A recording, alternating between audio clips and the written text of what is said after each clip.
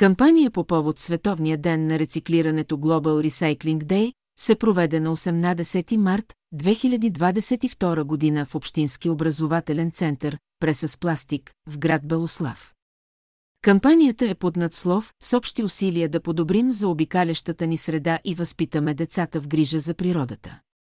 В нея се включиха ученици от начално училище Отец Паисий, град Белослав.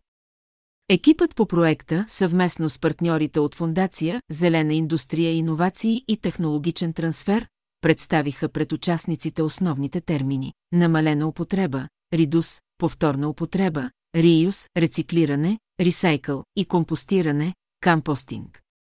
Организирани бяха работилници, в които учениците използваха отпадъци, пластмаса и хартия, като всяко дете направи арт-картина на тема Световен ден на рециклирането. Децата бяха много активни, работиха заедно, споделяха материалите, обсъждаха какви идеи имат, преценяваха как и кой от материалите ще е най-подходящ.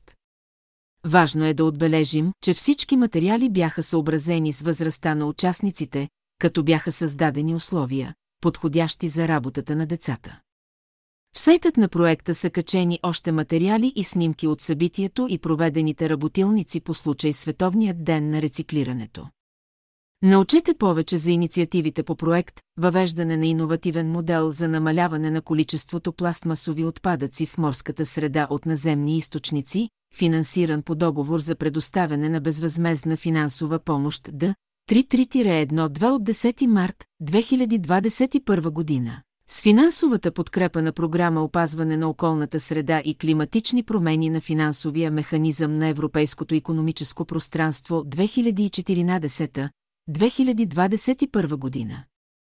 Цялата отговорност за съдържанието на публикацията се носи от Фондация Зелена индустрия, иновации и технологичен трансфер и при никакви обстоятелства не може да се приема, че отразява официалното становище на финансовия механизъм на Европейското икономическо пространство и програмният оператор на програма „Опазване на околната среда и климатични промени“.